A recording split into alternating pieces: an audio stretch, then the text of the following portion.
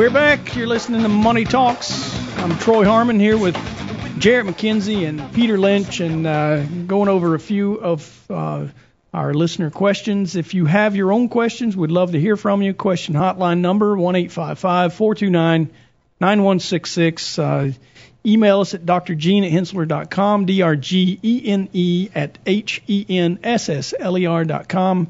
You can go to our website, or you can give us a call and talk to a real person, 770-429-9166, where you can ask for our radio show producer, Kelly Lynn, or you can ask for, if you have questions directly that you'd like to have answered, you can ask for Peter, or you could ask for Jarrett, or if you just want to talk about things that really don't matter and a lot of fun, you can call Spin the wheel. Ask for Troy. Talk to Troy. I mean, That's true. I can answer everything else. Oh, yeah, you got all the answers, like we said earlier in the show. Oh, right? yeah, all the answers. But, 2 years ago, it was all the rage. You got to have cryptocurrency. You got to have all this stuff. It was up 800% at some point in 2016, I believe. Since then, it's only fallen about, maybe 80%. Yeah, no big deal. It'll come back, right? I guess it's no big deal if you didn't invest in it. Does that mean it's on sale? But there are people that actually do this. In fact, we might even have one of them on our show today. Slightly. Yeah, there you go. Yep. I always said, that's the thing. Yeah, I don't think Peter's got a mining operation, but maybe he does. Do not.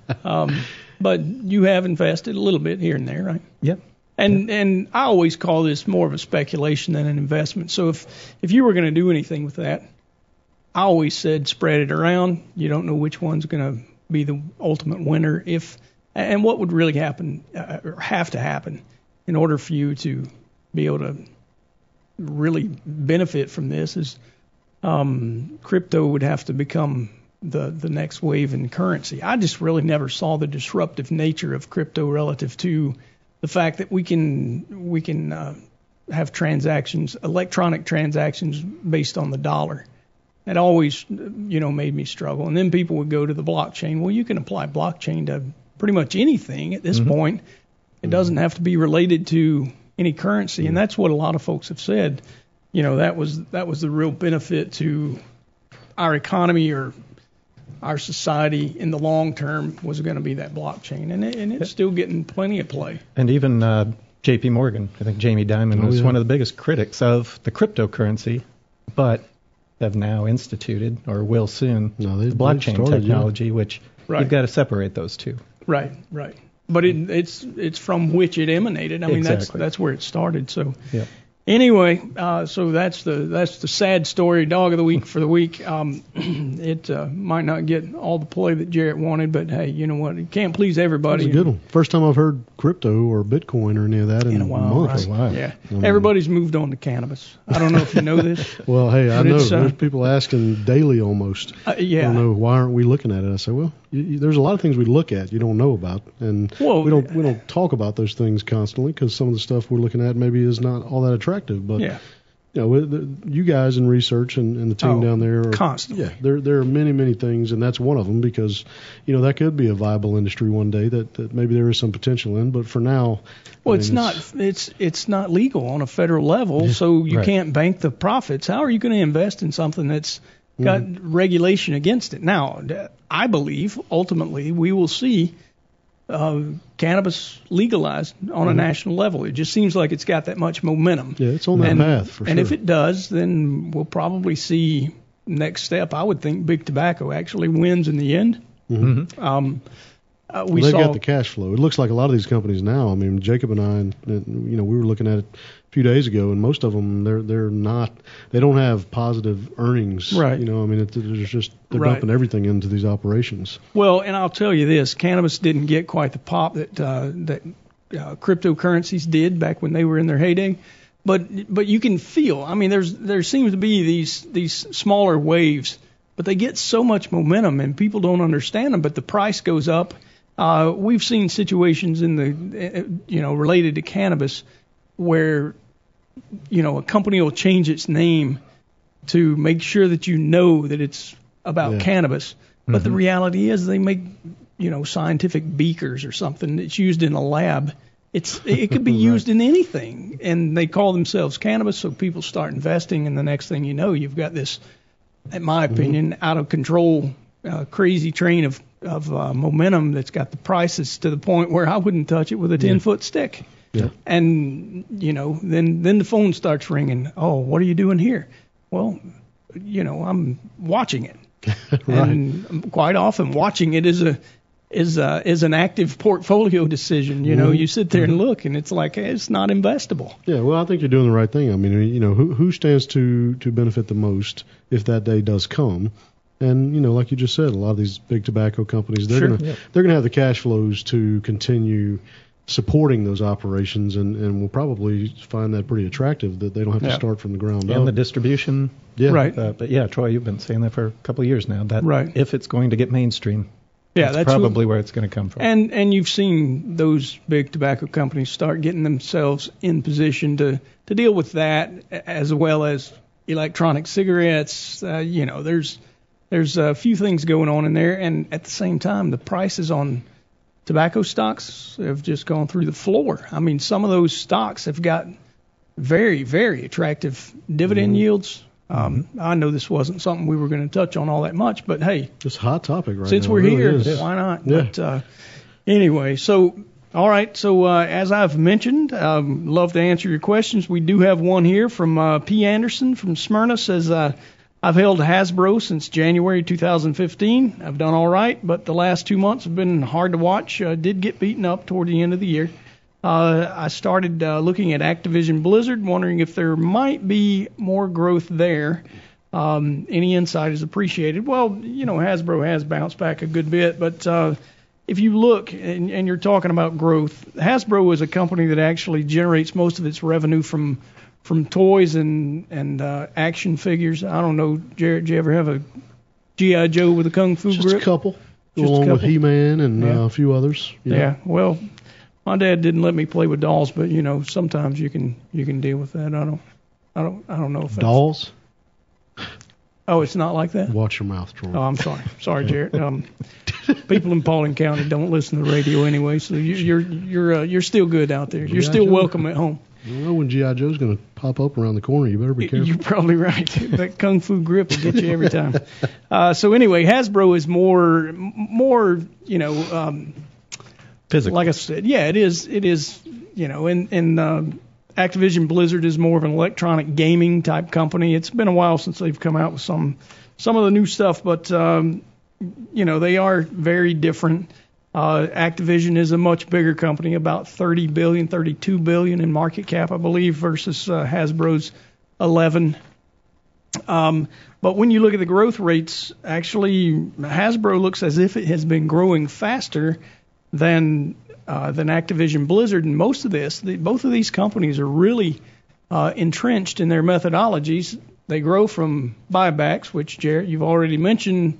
Buybacks are not necessarily the best way to grow, but both of them also have been out there buying up new companies over the last 7 or 8 years. Basically, in the last business cycle, both of them have been very active buyers of other smaller companies. Hasbro has picked up more of the board games and some of the branded products in those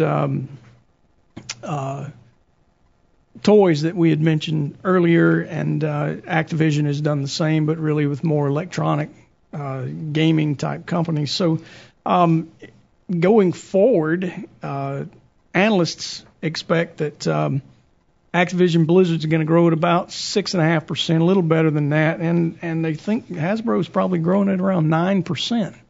And that's usually the numbers that we use as kind of the consensus among the analysts that cover the two companies. But I will say that I believe the better growth market, the better potential for growth is with Activision Blizzard. But I will say that Hasbro actually meets our criteria for investment based on financial strength and safety. So and Activision does not? Activision does not. That's correct. Yeah. So, it's dangerous. Right, but if you look at the pricing, as far as Activision goes, it actually looks more attractive because its price is not ramped up as much. They're down about 50% in past 6 months. Yeah. So. and lost a significant amount recently. But, a lot of that is the fact that they're coming off that potential growth high. Right. You look at the valuation, like I say, I hate to recommend one or the other because the one that looks the best from the fundamentals is actually one that doesn't meet our criteria. So I would say, if you're hanging on to Hasbro, it's done all right. It's probably still doing all right. I'd say that's a decent. Just a better hold. Yeah, better hold if I was going to do it for now. Here we go. We got a question from Alan Daniel from Roswell. Says, how often should I meet with my financial advisor? We just signed on with an advisor. He's not managing our money, but he's giving us the plan and the recommendations. Obviously, we'll go in when there are major changes, but how often should I meet up with my advisor just as a checkup? We pay hourly for his services. So there you go, guys. I think one of the key words that you said was checkup. So a lot of times you can relate that to going to the doctor. Whether they want to see you at least once a year, right? At least once a year. And then the big question, too, is are you going to be reactive? You're going to wait till you're sick or wait till your portfolio's in trouble? Or are you going to be proactive and meet with them regularly, make sure you're on track? Again, everybody, we've mentioned it multiple times, everybody's situation is different. So how often you meet may dictate how complex your situation is. Yeah, and things change that might not be directly related to you. Like last year we had a tax situation that, the whole tax code got more or less rewritten. We've had a lot of questions this year about, not us directly, but, people that thought that their taxes actually went up when in reality they didn't. But things like that you might not even notice. Obviously, there was a lot made about the tax changes, but the situation changes sometimes, without your situation specifically changing. And it's good if you talk to your advisor; they should be the one that's kind of on point with those kind of changes as well, right? Oh, absolutely.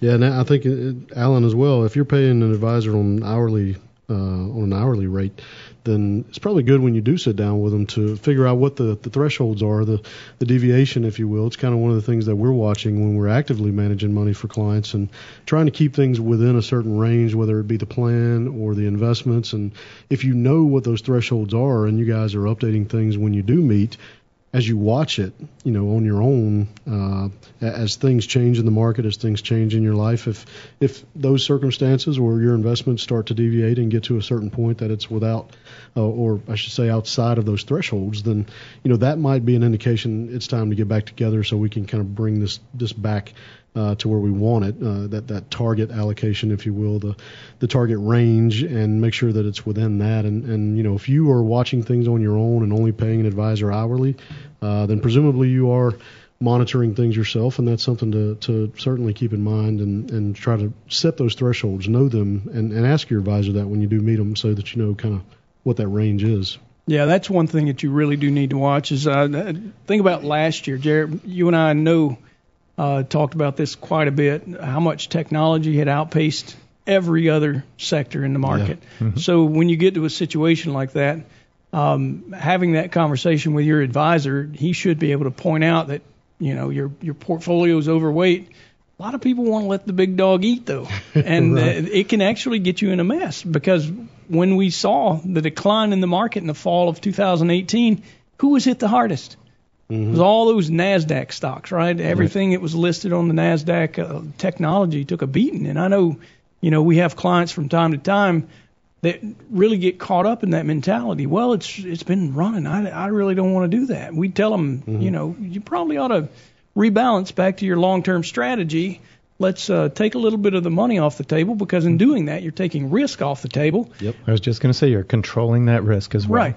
Yeah, and that's a major issue. If you, just one of the things that's easy to do is to look at that bottom line. Oh, well, my account grew or my mm-hmm. account shrunk or whatever. Looking more granular, which your advisor can help you do, is always a great idea. Yeah. And the same is true on the opposite side. If you're underweighted, Right. Say when technology crashed in 2000, you would have wanted to be, you would have wanted to have a higher allocation when the market recovered. Sure. Exactly. Yeah. So when things contract, or even if they get left behind, even if the performance is reasonable and the pricing looks okay, look at what's happened to utilities lately and how were they doing middle of last year. It's a huge example. Point. Yeah. Yeah.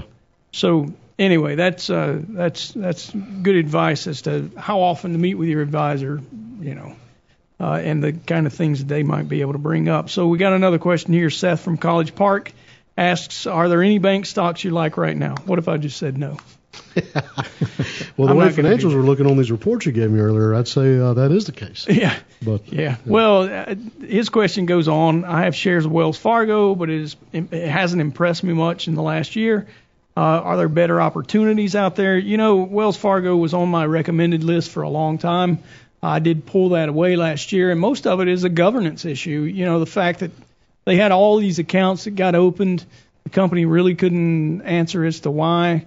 Then, it was reported that there were even more accounts than they had known at first. It just seems like a comedy of errors at some point. Then I couldn't log into my account for a couple of days. Yeah, there's all kind of issues. Just recently, right? Right.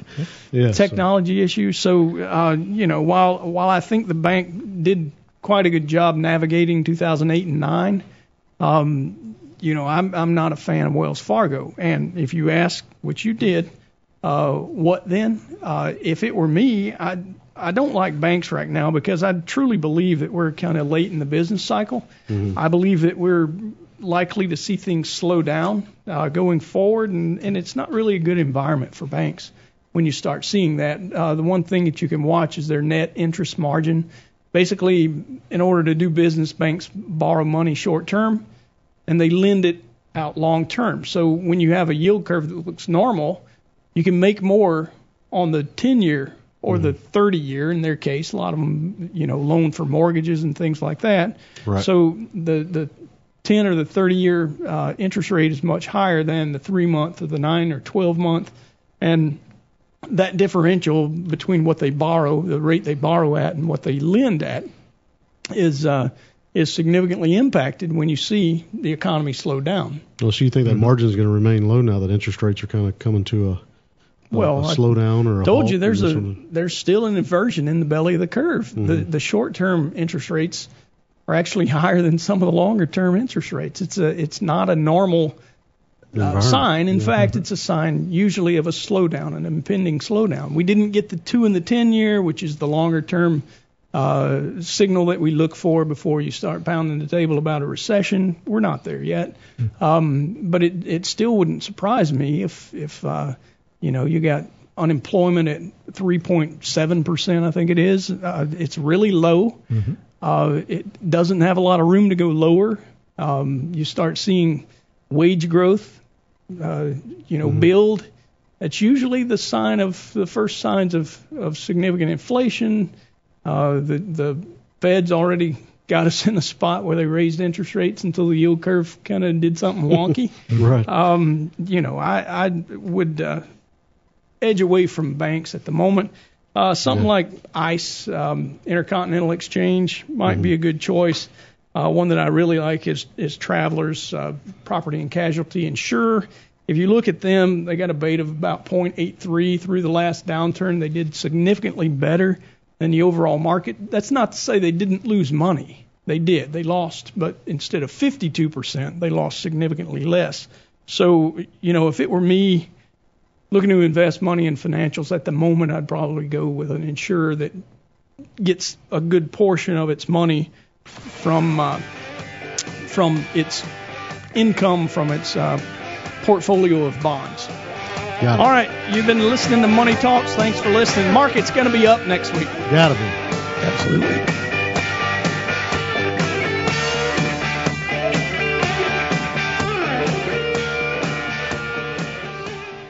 All material presented is compiled from sources believed to be reliable and current, but accuracy cannot be guaranteed. The contents are intended for general information purposes only. Information provided should not be the sole basis in making any decisions and is not intended to replace the advice of a qualified professional, such as a tax consultant, insurance advisor, or attorney. Although this material is designed to provide accurate and authoritative information with respect to the subject matter, it may not apply in all situations.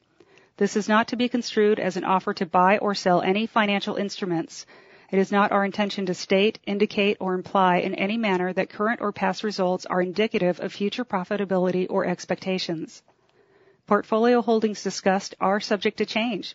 There is no guarantee that in the future these securities will be held in Henssler accounts. As with all investments, there are associated inherent risks. Please obtain and review all financial material carefully before investing. Henssler is not licensed to offer or sell insurance products. This overview is not to be construed as an offer to purchase any insurance products.